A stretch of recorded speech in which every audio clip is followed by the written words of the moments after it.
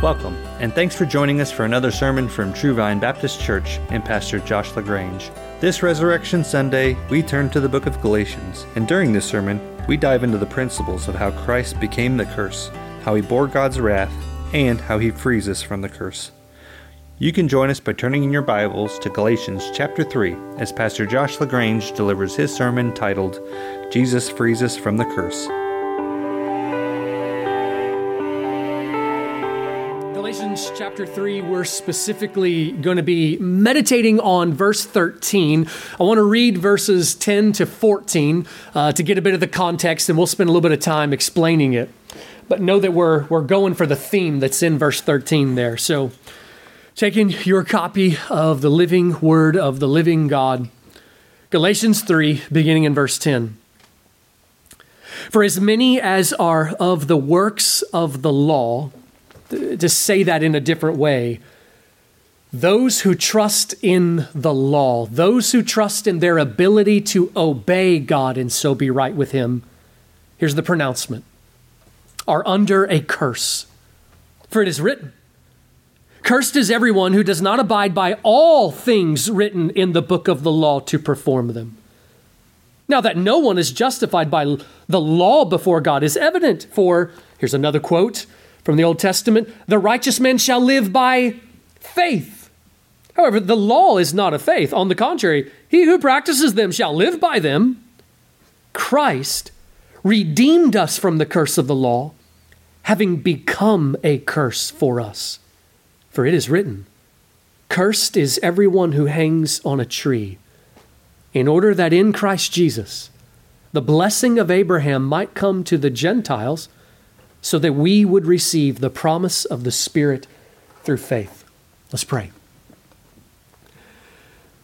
Our merciful God, Lord, we are overwhelmed as we just consider the reality that across this planet this morning, believers from all nations have woken up, gotten out of bed, and come and bowed before you, the risen King, overwhelmed by what we celebrate, you delivering us from what could literally be the worst possible misery and bringing us to the greatest possible joy and eternal delight, all because of the work of Christ.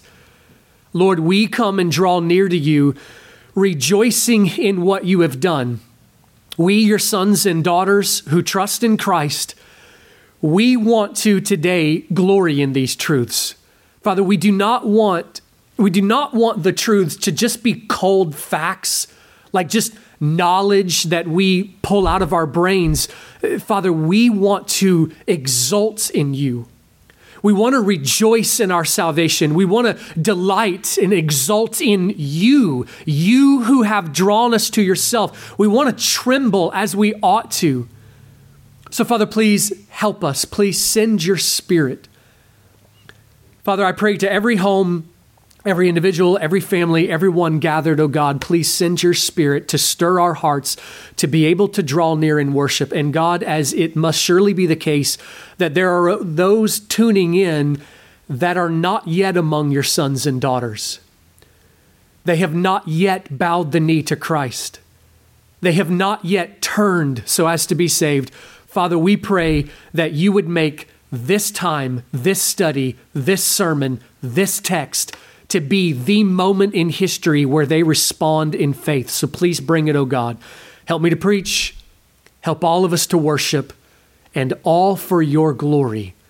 Father, we pray, give your blessing. We ask all this in the name of Christ. Amen. C.S. Lewis, when he was still an atheist, so before he had turned to Christ, one of the things that he wrote that perplexed him about Christianity, in his mind, Christianity was for, the ignorant and unintelligent. But yet, when he would read Christian poetry, when he would read of the art, the stories from history, he was perplexed by how much beauty was there. He was amazed that Christians were tapped into this sort of fountain of beauty. He would read, I think I've mentioned to you all in the past, he would read George Herbert, for instance, who is arguably the greatest poet of the English history. And even reading some of George Herbert's poetry is where I first saw some of the truths we're going to look at today as we follow them through history. Lewis would read Herbert and just be amazed at this man writing about the glory of Christ. And it was with such excellence. And it's partly what actually helped convince Lewis of the authenticity of the gospel and turn to him. Well, to us Christians who have been studying the Bible for some time, this is not surprising. We are just regularly amazed. Reading through the Gospels again this week and kind of thinking through, preparing, I was struck again this week by just how much poetic beauty is in the Gospel records. And it's not just that the Bible like puts a nice, beautiful spin on things. It's that God the Father unfolded the events of his purposes in a particular way that showed beautiful things. We see this throughout all of the scripture. Roughly a third of the Bible is some kind of poetic language. And whenever we see that, we're actually learning something about God himself. It's not just that we happen to think the Bible as a piece of literature is nice. We're tapping into and drawing near to see something about the character of God. The God from whom all beauty flows. The God who not only revealed his word, the scriptures being breathed out, he inspiring human writers to write, not only that the Bible was written with, kind of cool, neat connections and things like this, but also that we see that God, whenever he wrote the story of history and has been unfolding history, according to his purposes, climaxing in the cross and resurrection of Christ, that God has unfolded it in a way that events tell a story, and even bringing out beautiful symbols, poetic ironies, incredible language that's there, like a master novelist who, when we read, we're amazed at the intelligence of the writer to be able to make connections, that something happens at the beginning that ties into the end. We read the Bible and we see God there even in the garden. The very early chapters of Genesis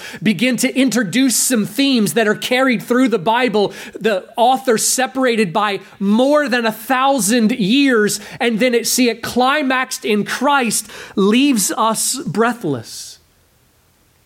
But there's no place where God's poetic beauty is clearer and more beautiful than in the defining work of history, the work of Christ. The Father has worked so that men and angels would see the majesty, the glory of Christ, and would fall in worship to him.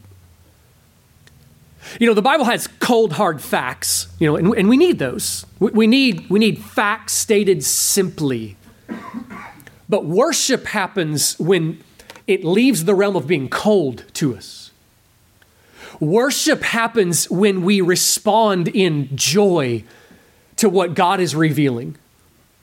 Worship happens when we tremble. Worship happens when we are exulting, when we're overwhelmed with gratitude. Worship happens when we glory and when we see and behold the wondrous mystery, and we are left breathless, and we see God working to that end as he reveals the gospel in scriptures. From these poetic ironies in times like when the soldiers dressed Jesus up as a king, put a crown of thorns on his head, mockingly kneeled before him and confessed him as the King of the Jews. There's the great irony in that. He is a king, he has a crown, and they and all will bow and confess him as the king. Here is God giving great irony.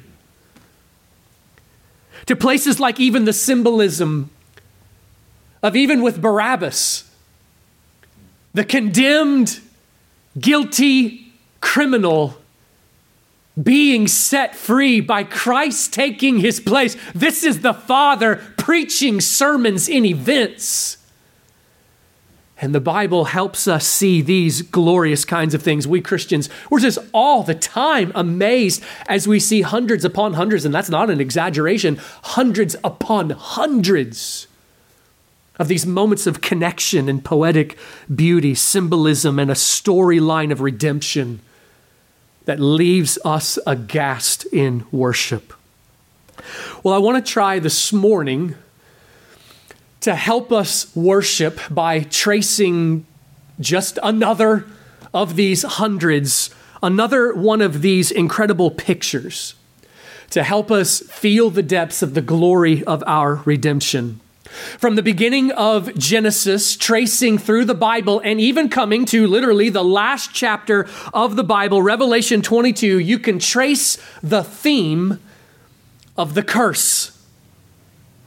And the climax of God's story is Jesus, the God-man, bearing the curse, becoming a curse on our behalf in order to lift the curse so that we can come into the blessing of God. So I want to spend this time this morning thinking on this dimension of our redemption. We have more elements of the gospel, more elements of our redemption that we can meditate on and glory in than you will have Easter Sundays in your life. But want to take just one this morning and think it through. Let me start by briefly walking through our passage so that we make sure we understand the main points that are being said in 10 through 14, and then we're going to zoom the lens in specifically on verse 13 and this theme of the curse.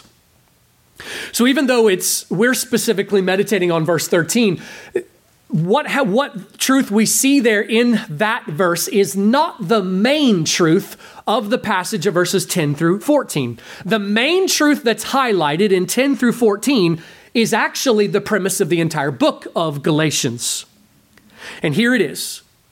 The way in which you receive the benefits of Christ's death and resurrection is by faith. That's the theme of the book of Galatians, and it's the theme that happens. It's another one of the points made in order to show that truth in verses 10 to 14 here.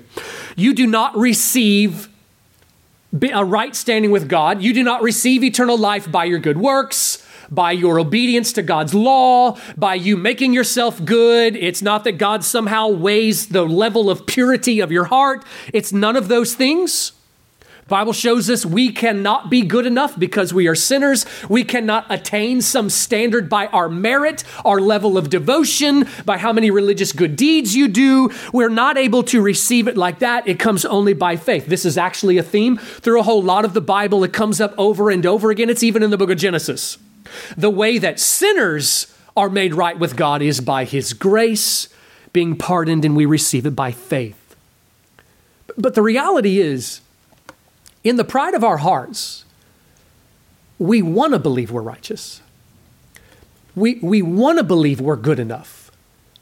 We want to believe, and so we deceive ourselves. And this is where every Christian was before we understood the message of the gospel and turned to Christ. What we convinced ourselves of before that, we want to believe we're good enough for fellowship with God. We want to believe God's pleased with us, and then so obviously we would get heaven.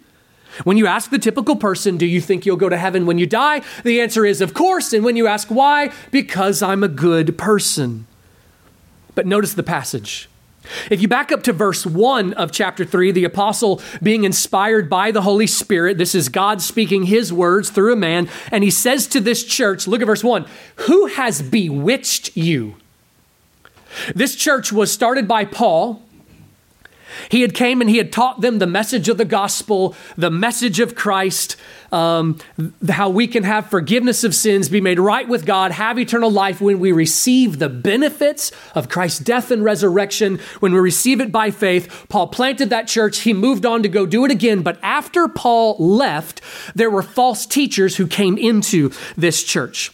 And these false teachers came in with a message. It sounds so subtle. It sounds spiritual. And it's one of the most popular messages in churches in America. It is the message of salvation by works.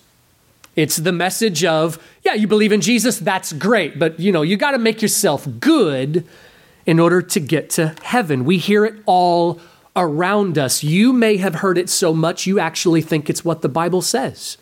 What I beg you is don't believe all the voices. Go to the source. Go to the original document. Look at the Word of God. And as you read through the book of Galatians, he actually has incredibly strong language. It's the premise of the book. Paul is angry at this church. He really kind of lets loose on them. He is aggravated that they let this happen. He says, I taught you the gospel and you let somebody else come in and tell you something different. He even says in chapter 1 that if an angel from heaven were to show up in your midst and to teach you the message that you've been hearing, let that angel be damned. That's the language of chapter 1. In chapter 3, as you keep looking through there, look at verse 6. Okay, it's a quote from the book of Genesis. Abraham believed God, and it was reckoned to him, credited to him, transferred to him, counted to him, imputed to him as righteousness. Okay, this is how God has been revealing it from even the book of Genesis. We cannot make ourselves good enough by good works and good deeds. So then we come to verses 10 to 14 there. And so in verse 10, look what he says. As many as are of the works of the law, if you are relying on your ability to obey God, do good deeds, you're relying on the law, here is the biblical pronouncement. You are under a curse. And then he gives an explanation for that. Here's a place in the Bible where he gets this from. Deuteronomy 27:26 is where that comes from, but it's actually repeated numerous times in Scripture. Cursed is everyone who does not abide by, these next words are critical, all things written in the book of the law to perform them. When people claim to be good, and this is where we Christians were, let's not get prideful, this is where we Christians were before we understood the gospel. When we say we're good, what we mean is, I do a lot of good works. I obey most of God's law. We look at ourselves and we determine, surely I'm the definition of what a good person is. We judge ourselves. We evaluate ourselves. And on our own scales, as we compare ourselves to other people with our biased judgment, we conclude, I must be good enough. But I got to make the point quickly because we've got more things we're moving on to, but just look at what he says there in the text. If you were going to be right with God based on your goodness, here is God's standard. It doesn't matter what your standard is. Here is God's standard. We would have to obey with perfection. We would have to obey every single commandment. The 10 Commandments is not all of God's commandments. The 10 Commandments is just the summarization of God's law. There are hundreds of commandments that God has given. We would have to obey every single one down to the dot of the I, the cross of the T. We would have to look at every single one and obey them perfectly. God is holy. He will not fellowship with unholy people. His heaven is righteous, holy, and good. He's not letting any kind of sin whatsoever into that place. And so if we evaluate ourselves and I'm like, I'm mostly good, you have to understand, mostly good cannot enter a perfect heaven, a perfect kingdom. We would mess that place up just like we've messed this place up. God says to be right with him, if it was going to be based on works, it has to be absolute obedience. Now, a lot of times when people hear that, the first thing they want to do is argue. And let me just kind of caution you there. It's God. You don't win in an argument against God. It doesn't matter if you think it is unfair. it is fair. God is righteous. God is holy. You're never going to win against God. He tells us reality. We are to respond to him. And so if you look at the text and you come to the conclusion that you're supposed to come to, and you look at yourself, you look at your life, you look at your situation, and you see, well, according to the law, according to commandments, according to good works, I'm doomed. Here's the good news. For the first time in your life, you're now ready to understand the gospel. For the first time in your life, you're now ready to understand the glory of what it is that God has done in Christ. If it were possible for us to make ourselves right with God by works, Jesus didn't need to come. Okay? The crucifixion, resurrection was the mission, and the whole point of why he came is because we cannot make ourselves right based on our works. We need another way. We need grace. And Christ came to bring that grace. Jesus died a substitutionary death to take the place, dying in the place of all who would come to him so that we can get the grace of being pardoned. You cannot earn it, but God in mercy will give it as a gift. And the point of the book of Galatians is the point of this passage right here. It is to show this: the way you get what Jesus died for, the way you get this grace is by a true turning in faith. The Bible goes to a lot of effort to show what true faith is, not just that acknowledgement while you sit at home and do nothing. True turning in submissive, repentant faith, but we must receive it. If a cure for cancer were discovered this week, that doesn't just mean that instantly everybody is cured of it. You have to receive the remedy before it applies to you. And you cannot just simply hear. So here's another one of the dangers. So often when it comes around Christmas time, Easter time, folks who are not trusting in Christ, they're not following Christ, will hear some verse read, like verse 13, Jesus redeemed us from the curse of the law. And they'll say, there you go, now I'm good. You must personally receive the remedy, receive the benefits, and you receive it by turning to Christ in faith. And so the rest of what he says here is all just showing that. In verse 12, what he says is he quotes another place from the Old Testament. He who practices them would live by them. If you had obeyed the God perfectly, yes, it is true, you would get life. Full definition of life, eternal life by doing it. The problem is we haven't. We need verse 11, another place in the Old Testament showing life comes by grace, receiving it by faith. So the whole point is, we have not been able to obey God's law. And when you break God's law, there is a punishment. When you break God's law, there is a curse. Verse 13, Christ redeemed us from the curse of the law, having become a curse for us. What is this curse? Well, I want to walk you through the Bible and show you some of the places where we get insights into what this is. So if you'll start with me, we're going to be jumping around to a few places. If you'll flip back to the book of Genesis with me. Genesis chapter 3. Genesis chapter 3. You know the story. God created a glorious world, placed Adam and Eve in the garden. God gave them his law, and he explained. This becomes really important, by the way. God gave his law, and he said, obey me, and you will live. Disobey, and you will die. If you disobey my command, in the day you disobey, you will surely die. Adam took of the fruit, broke the command of God, and in Genesis 3, we have the fall. And then if you start in verse 14 there, we have the curse that God pronounced on the world and on souls. If you look at verse 14 there, the Lord God said to the serpent, because you have done this, cursed are you more than all cattle. He continues on. God pronounces a curse on the serpent, a curse on the man, a curse on the woman, a curse on the ground. Jump to verse 17 there and see a few aspects that are important for us to understand. Starting in verse 17, then to Adam he said, because you have listened to the voice of your wife and have eaten from the tree about which I commanded you, saying, you shall not eat from it. Cursed is the ground because of you. In toil, you will eat of it all the days of your life, both thorns and thistles. It shall grow for you, and you will eat the plants of the field. By the sweat of your face, you will eat bread till you return to the ground, because from it you were taken, for you are dust, and to dust you will return.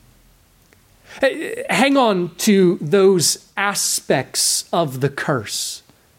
Hang on to that imagery of the thorns. In fact, I think we could say if you were going to pick just one imagery that would summarize the curse, thorns would be a pretty fitting symbol. Thorns, pain, dust, death. It sums up the curse that God placed the world under. And here's what a curse is. A curse is the opposite of blessing. And so to understand a curse, we first have to understand what a blessing is. The greatest example of a blessing that we have in the Bible now, all the time, God is giving his blessings. Even the air that we breathe is God's kindness coming to us over and over in the Bible. Hundreds of times, God speaks words of blessing. But there are actually times, there's a time where God gives kind of like the model blessing. If you jump to Numbers chapter 6, in Numbers 6, God is actually speaking to Aaron, the first high priest there, and he gives Aaron and he says, when you bless people in my name, here's how you do it. Here's the formula. Here's the equation. So this is the model blessing that God gives. Numbers 6, if you look at verse 23 there, he says, here's what you say. And then verse 24, look at the elements. The Lord bless you and keep you. The Lord make his face shine upon you and be gracious to you. The Lord lift up his countenance on you and give you peace. That same language is repeated throughout the Bible. It's in the Psalms, it's in the history books, it's referenced in the New Testament. The Lord make his face to shine upon you. It's the idea that if God smiles on you, if he shows you favor, if he decides to pour out his grace on you, then your life will be flooded with his kindness.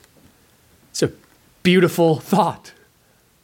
So a curse is take the opposite of every aspect of that. A curse is for the opposite of that blessing to come upon a soul. Instead of blessing, it is woe. You know, Jesus in the Beatitudes, he spoke those blessings. Blessed are the merciful, for they shall receive mercy. And he rattles off numerous there. But Jesus also spoke the woes. Like, woe to you scribes and Pharisees, hypocrites. You rob the widow. You love your titles. It's the reality that instead of God making his face to shine upon you, a curse is, here's how R.C. Sproul said it in a sermon he preached on Galatians 3. I think it's one of the greatest sermons preached in modern times. But here's how he said it. The God's curse would be, instead of the supreme benediction of number 6, it would be the supreme malediction. May the Lord curse you and abandon you. May the Lord keep you in darkness and give you only judgment without grace. May the Lord turn his back upon you and remove his peace from you forever.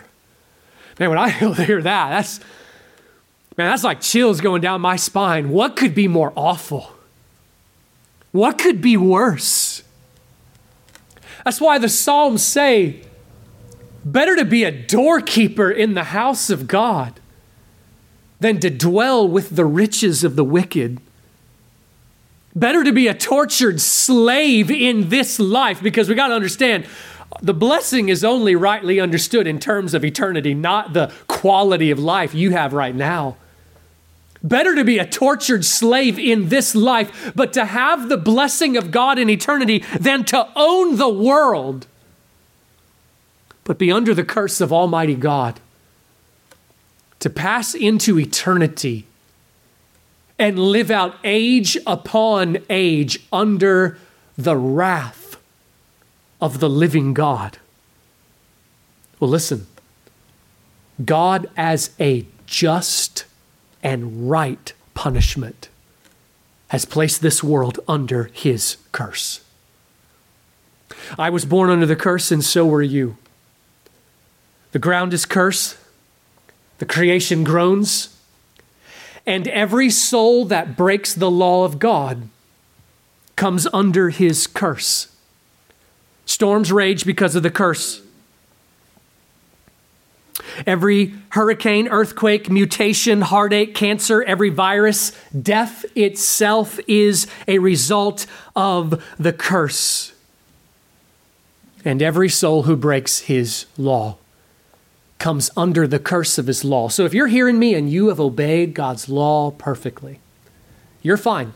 All the warning that I'm giving, all the warning Scripture gives, you have nothing to worry about. If every dot of the I, every cross of the T, if you obeyed the first commandment perfectly, that you have loved God to the degree that he created you to, if you honored your father and your mother through your childhood to absolute perfection, you have never coveted, never lusted, never hated, if you have never, then you are fine. It's the rest of us who have difficulty. But do not deceive yourselves. All have sinned and fall short of the glory of God. And this is why we need Christ. As you continue reading through the Bible of God showing the effects of the curse, you come to a point where God gave his law to Israel. He spelled out his law clearly. Now listen, God knew exactly what he was doing when he gave his law. He even says, as he's giving the law, look, you're not going to be able to keep it perfectly. A key to understanding the Old Testament is that God was preparing the world, preparing history, preparing the angels and demons to be able to understand the cross of Christ. And to do that, part of the way he did that was by bringing Israel to live under the Old Testament law for 1,500 years. And as he was still delivering that law in the early days, we see a section, if you'll flip to Deuteronomy 28 with me for a second, we see a section where God is explaining some of these same principles, just saying them a little clearer. In Deuteronomy chapter 28, it's pretty crazy. God brings Israel up onto mountaintops. One mountain represented blessing, another mountain represented cursing, and they were to speak these words. And so God explains it. Deuteronomy 28, if you'll start in verse 1, read a passage here. Begin with me in verse 1. Now it shall be, if you diligently obey the Lord your God, being careful to do all his commandments, you see the emphasis there, which I command you today, the Lord your God will set you high above all the nations of the earth. All these blessings will come upon you and overtake you if you obey the Lord your God. Blessed shall you be in the city, and blessed shall you be in the country. Blessed shall be the offspring of your body. 5, blessed shall be your basket and your kneading bowl. 6, blessed shall you be when you come in. Blessed shall you be when you go out. The Lord will cause your enemies to run away from you. Verse 8, the Lord will command the blessing on your barns and such. Over and over, you get the point. This goes on for 14 verses. Really, it's the same principle as in the garden. Obey me and you will live. Obey me and you will live under my blessing, the full definition of life, and that includes eternal life. But then jump to verse 15. But it shall come about, if you do not obey the Lord your God, to observe, to do all his commandments and his statutes with which I charge you today, that all these curses will come upon you and overtake you. Cursed shall you be in the city, and cursed shall you be in the country. Cursed shall be your basket and your kneading bowl. Cursed shall be your offspring. 19, cursed shall you be when you come in. Cursed shall you be when you go out. Verse 20, the Lord will send upon you curses, confusion, and rebuke. He says the pestilence will cling to you. On and on. You get the point. It's the same principle as the garden. Obey me and live blessed. Disobey and you will come under my curse. Now, Part of what we got to understand is this. The law, there's nothing wrong with the law of God. If you read all those things and think it unfair, no, it's absolutely fair. It's righteous. This is what justice is. There's nothing wrong with the law. The problem is with our failure. And you know that we're getting to the good news.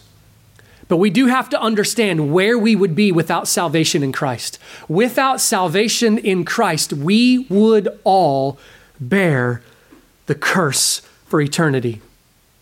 There's another principle in God's law that he was using to set the world up, to get the world ready to be able to understand the gospel. It's also in Deuteronomy. If you'll flip back to one more place, Deuteronomy 21 for just a second there. God wrote this law, knew exactly what he was doing. Look at chapter 21, find verse 22 there. If a man has committed a sin worthy of death and he is put to death, and you hang him on a tree, his corpse shall not hang all night on the tree, but you shall surely bury him on the same day. For he who is hanged is accursed of God, so that you do not defile your land, which the Lord your God gives you as an inheritance. Let me give a little bit of an introduction, just kind of set us up for understand that. Biblical justice is an incredibly important part of the Bible. And by the way, justice doesn't change. We know that there are parts of that Old Testament law that are ceremonial, that Jesus fulfilled, and they're no longer binding on us. But understand that when God explained what justice is, okay, like to rob somebody is wrong, and here's the punishment it should get, justice doesn't change. This is God explaining justice to the world. And over again, whenever you're reading these parts of justice, I don't know about you, but I constantly find all these places where I read it, I'm just like, this is genius. The reason we have a lot of our troubles is because our society will not obey biblical justice. If we would implement biblical justice, there would be more. For instance, you'll hear about a gruesome crime and people will be talking about it, and you'll hear somebody say something like, I know it ain't right, but I think what ought to happen is that every person who rapes a child or some gruesome crime, they ought to be publicly hanged. But actually, what your heart is feeling in that moment is a longing for true biblical justice. What you're feeling is actually truth, okay? And God lays out what is right. What is right and what ought to happen are the same thing. That's what righteousness is. And that's what God lays out in his justice. And we see all kinds of examples like that. You also need to know there are parts of God's law that are misrepresented. And there are parts of God's law that contradict our modern sentiments. And there are times we just have to say, God knows justice better than I do. But I say all that to show this.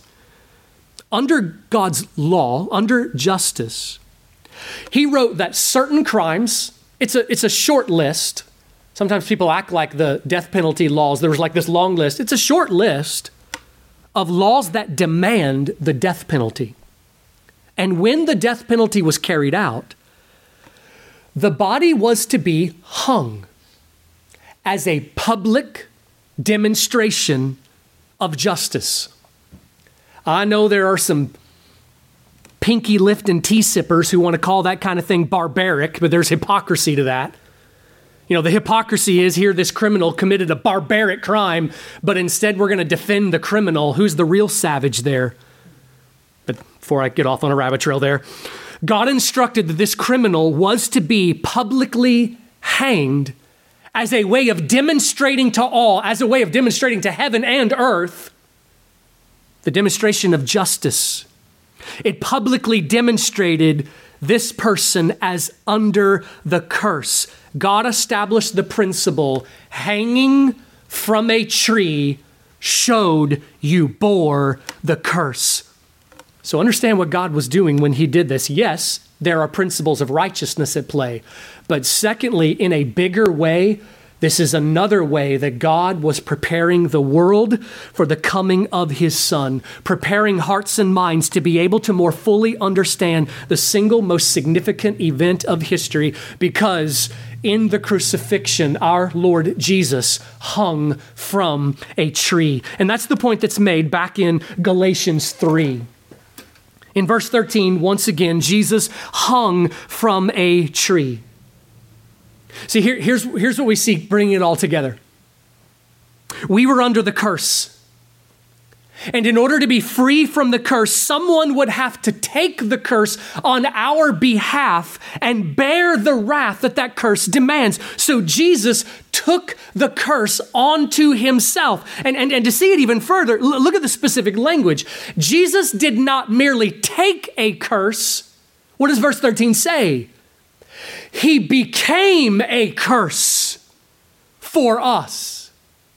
There is a way that through imputation, okay, so we've been learning about imputation as we study through Romans. It's that principle of transfer, that principle of crediting. We still use it today, like when there is a transfer of power to a power of attorney, something like this. By way of implication, in the same way that Scripture says that Jesus became sin on our behalf, he was counted as sin. 2 Corinthians 5, God made him who knew no sin to be sin on our behalf, so that in him we might become the righteousness of God. In the same way of imputation, Jesus became a curse for us. In the same way that on the Day of Atonement, whenever the hands were laid on the head of the sacrifice, symbolizing the transfer of guilt, the transfer of sin, so our sins, our guilt were transferred to Christ in a substitutionary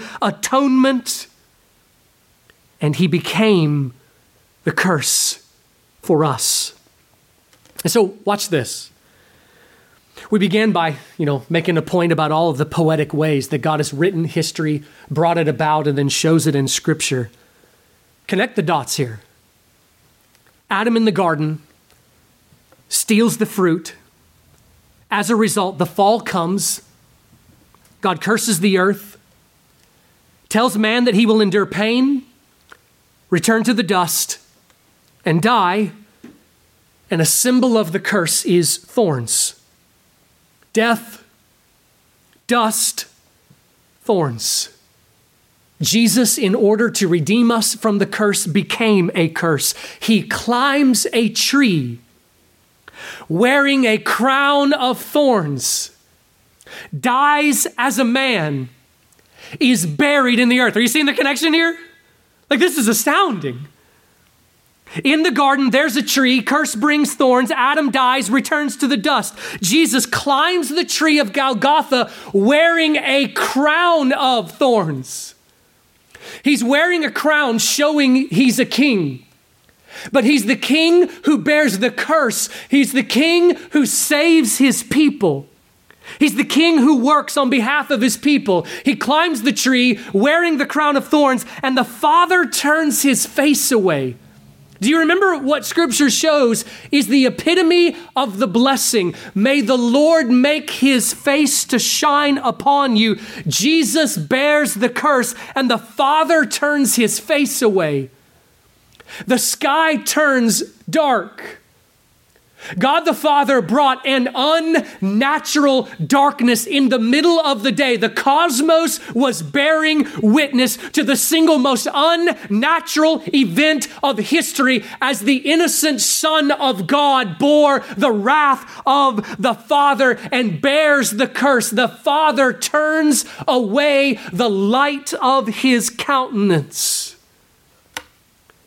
Jesus gives up his spirit and then is buried in the earth. You ever wonder why the Bible makes such a big deal about the burial? I remember being a kid and hearing about the gospel, the death, burial, and resurrection. There was always this emphasis on the burial, the tomb, the stone. And I was always like, well, why do we got to talk about the burial part? That's obvious. You die, you get buried. The Bible's making a point here. As Adam would return to the earth, as Adam would descend into the earth as part of the curse, so Christ descended. So Christ descended into the earth, descended into death. His human body perished, the soul remaining alive. 1 Peter 3 says something really mysterious, but I really want a chance to ask an angel about more of what happened. There's just this one phrase in 1 Peter 3 that mentions that Jesus then descended and preached to the souls now in prison. I'd like to know more about that. What a sermon that must have been. The Savior himself heralding the gospel beyond the grave. It is the Father's intention that all know the gospel, even those souls in hell who had already been sentenced.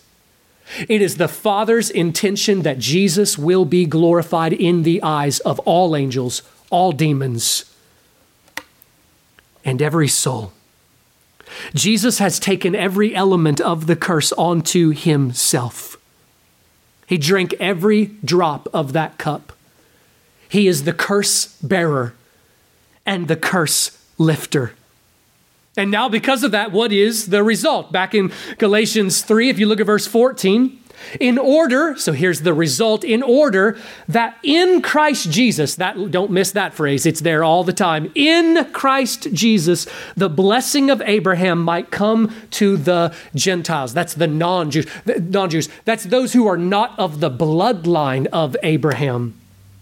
The blessing of Abraham might come to the Gentiles so that we would receive the promise of the Spirit through faith. What is the blessing of Abraham and why does it matter? Well, God spoke some pretty incredible promises of blessing to Abraham and to his seed, to his offspring, to his blessings, things like eventually taking possession of the earth, kind of like a coming kingdom of heaven.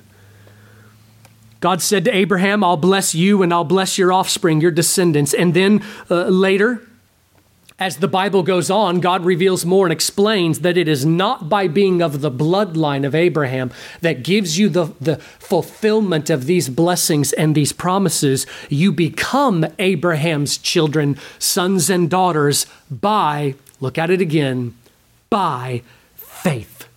By faith. If you're still in chapter 3, jump down to verse 26. Look what it says. For you all, it's important that you know who the you are there. He's speaking to believers. For you all are sons of God through faith in Christ Jesus. For all of you who were baptized into Christ have clothed yourselves with Christ. There is neither Jew nor Greek. There is neither slave nor free. There is neither male nor female, for you are all one in Christ Jesus. And if you belong to Christ, then you are Abraham's descendants, heirs according to promise. Are you in Christ? Then you have been removed from the curse. The curse of God has been taken off of you, and you are now under the blessing of Abraham, but way more important than that, the blessing of God. This is what Christ came to accomplish. So, what's the response? Many hear all about these things, and the only thing they want to do is argue. The only thing they want to do is complain about how God just ought to just forgive me because I say so. The omnipotent God, possessing all knowledge, all wisdom, is infinitely righteous and holy, fills the universe, and mankind hears of his law, points an accusing finger and says, how dare you do something I don't like? R.C. Sproul said, people want to believe in a God who is infinitely capable of blessing, but infinitely incapable of cursing. And so a result, millions flock to churches where they will never hear a single unpleasant thing. Just tell me I'm okay. Just tell me God loves me. Just make me feel good about myself. Well, you can argue all you want. You could even get every single human on your side to oppose God, and you would not change God. You do not get to decide how the living God behaves and runs the cosmos. He declares his law. It is up to us to humble ourselves, to cry out with Isaiah the first time he beheld God's glory, and he cried out, woe is me, for I am a man of unclean lips. God extends mercy. The question that determines your eternity is, how will you respond? Will you be obstinate in your heart and refuse and just insist that you're right? Or will you hear the words of God as he reveals himself and reveals the salvation he purchased, the offer of mercy, and will you bow the knee? Understand this very carefully. You will either bear the curse yourself or you will be under the safety of one who bore it for you. What the gospel declares is that Christ is your only hope. Christian, glory in the sweet news of the gospel. Glory in the redemption in Christ. But you who have not yet turned to him, you who are not yet in Christ, God does not say what he says in any kind of cruelty. He does what he does in righteousness, and understand that when the Bible has hard language and God warns, it's warning in mercy. This is love of God to call you to repentance. Believe on the Lord Jesus Christ, not just with some mental acknowledgement. Even the demons understand that Jesus is Lord. That's not a right, saving kind of trust in him. Turn your heart to Christ. Turn to him in a submissive, repentant, resting in Christ. Call out to him, begging him to forgive you. Intend and resolve to follow him, and you will be saved. Let's pray. God in heaven, thank you for the wondrous mystery you have revealed. Thank you for the pulling back of the curtains, and thank you for what you have done in Christ. I just pray, oh God, for the hearers. Lord, those who are your people, grow us in the knowledge of these things. And by growing us in the knowledge, Lord, the intention is not just that we'd get smarter, but that we would be transformed, that in gratitude we would obey. Father, grow us in Christ, and those listening that have not yet responded in repentance and faith, oh God, please bring them to salvation.